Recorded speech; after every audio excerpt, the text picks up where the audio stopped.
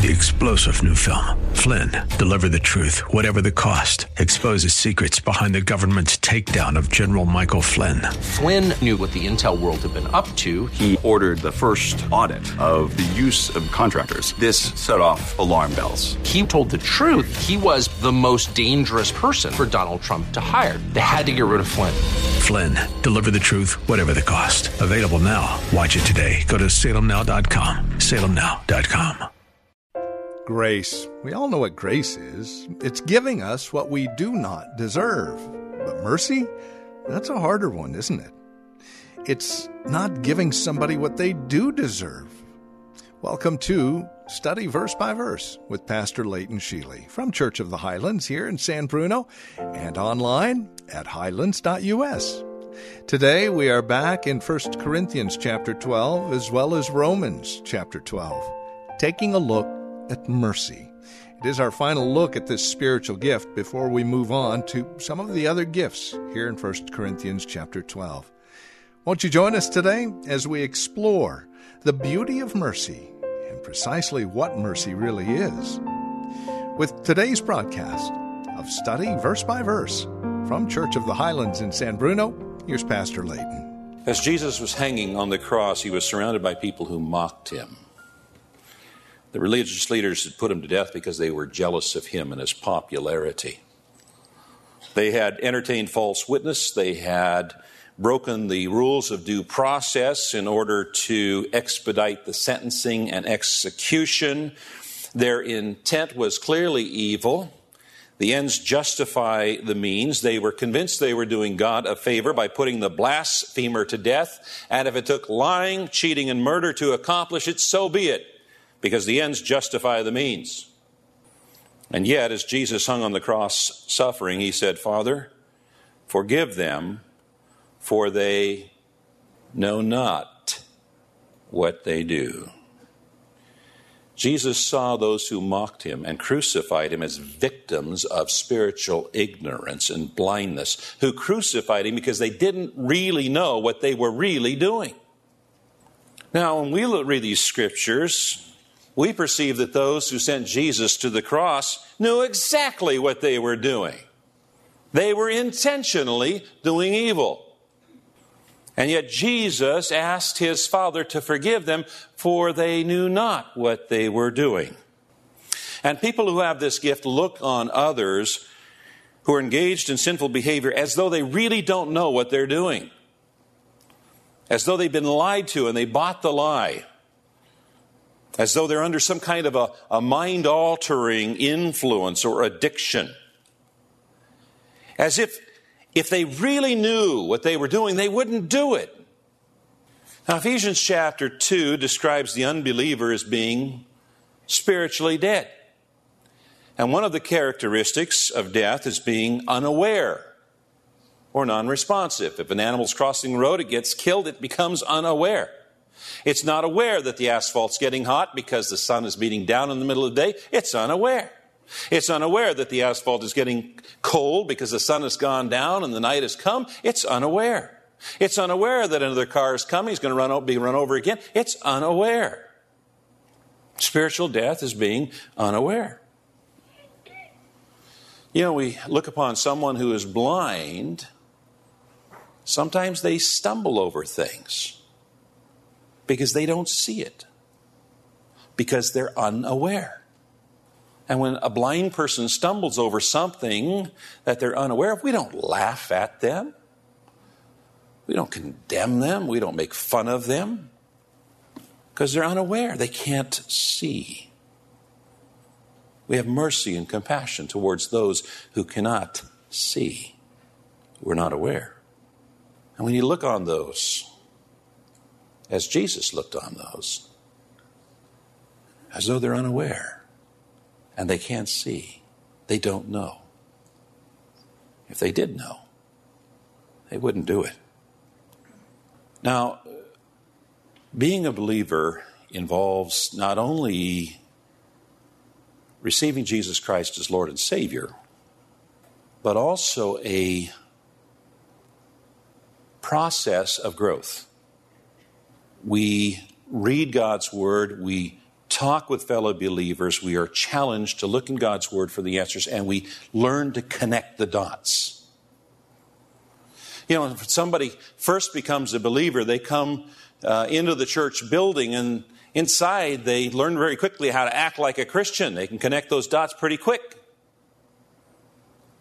But when they're just a new believer and they walk outside in the church parking lot, they forget they're a Christian, which explains an awful lot of what takes place in our church parking lot.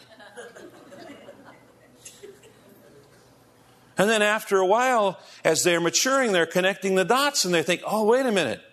I need to not only act like a Christian when I'm inside the church building, I need to act like a Christian when I'm in the church parking lot. And come to think of it, when I'm out of the church parking lot on the street. And come to think of it, when I'm at home or in the office or wherever it is I might be. It's a matter of learning, growing, and connecting the dots. Some who are young believers haven't connected the dots. They can't see yet. They're not aware. And so those who are more mature need to exercise mercy towards those who are still trying to connect the dots. Now, showing mercy is particularly important for us in the aftermath of these recent elections of our nation. You know, there are Christians who are celebrating the outcome, and there are other Christians who are grieving the outcome. And it's important for those who are now celebrating to show mercy to those who are now grieving by not rubbing salt in the wound, being self-controlled in what they say. In the months to come, it will be important that those who are now grieving show mercy to those who are now celebrating by exercising self-control and refraining to say things like, "See, I told you so." We need to exercise mercy towards each other. And we need to exercise mercy towards pastors. You know, pastors are always under criticism. That pastor, he said too much. That pastor, he didn't say enough. And the fact is that pastors ask for God's guidance to give them wisdom on what to say and how to say it, that it might be edifying to those who would listen. And I might point out that this church is not the least bit interested in being politically correct. What we desire to be is biblically correct. We're interested in what the Bible has to say about things, not what's socially acceptable. We as citizens have a dual, as believers have a dual citizenship. We're citizens of America, and we are citizens of heaven. We have a dual citizenship. And those of you who have dual citizenships know that it's great as long as the two countries are getting along. But when there's a disagreement between the two nations that you have citizenship with, you've got to choose your first allegiance. And in America, we have been very blessed because America has been one nation under God. And so long as that's the case, there's no conflict. But there may come a time when each and every one of us as believers is going to have to choose our first allegiance. It's also important for us to realize that America is divided and emotions are running deep. However, the kingdom of God is not divided. The kingdom of heaven is not divided. And our God-given assignment as Christians to be ambassadors of that kingdom has not changed. Jesus said, "All authority in heaven and earth has been given to me. Go and therefore and make disciples of all nations, baptizing them in the name of the Father and of the Son and of the Holy Spirit, teaching them to observe all that I have commanded you. And behold, I am with you always, even to the end of the age. Our assignment has not changed. It remains the same. And it should seem more and more obvious to us that we're getting closer to the end of the age. With perfect storms, earthquakes in diverse places, global economic meltdowns, nuclear weapons in the hands of people in the Middle East that have no business having such weapons. Time's getting short, so it would seem. Jesus did not assign the church to swing elections. He called the church to make disciples.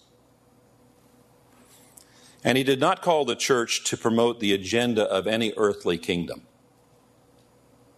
He called the church to promote the agenda of the heavenly kingdom on earth.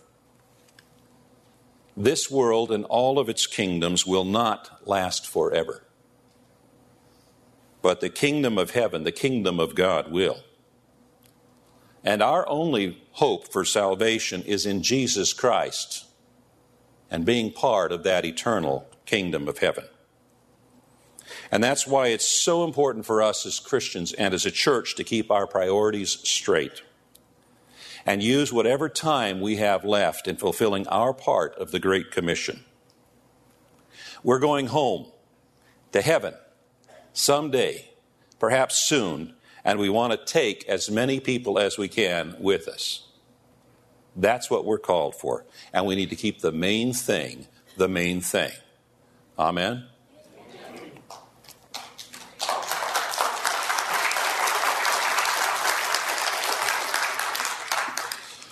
Lord, thank you for giving us guidance in these matters. And Lord, may it be that each and every one of us grows in our mercy towards others. May it be that our church family is known as a place where much mercy abounds. Lord, we thank you for giving us very clear guidance as to our purpose as individuals and as families, as church families. We thank you, Lord, for giving us your Holy Spirit that empowers us to do what you have called us to do. We cannot do it without you. Lord, we thank you for the hope that you have given us in your promise and in your promises that you are preparing a place for us. We are so thankful, Lord, that you always keep your promise. Help us, Lord, as individuals, as a church family, to keep the main thing the main thing. In Jesus' name we pray. Amen. Amen and amen. Thank you for joining us today.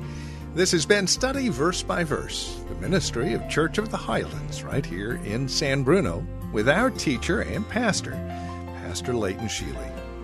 Our series finds us here in 1 Corinthians chapter 12, and today Romans chapter 12, a look at those spiritual gifts, specifically mercy. If you'd like to know more, visit us online, highlands.us, highlands.us. Until tomorrow, God bless.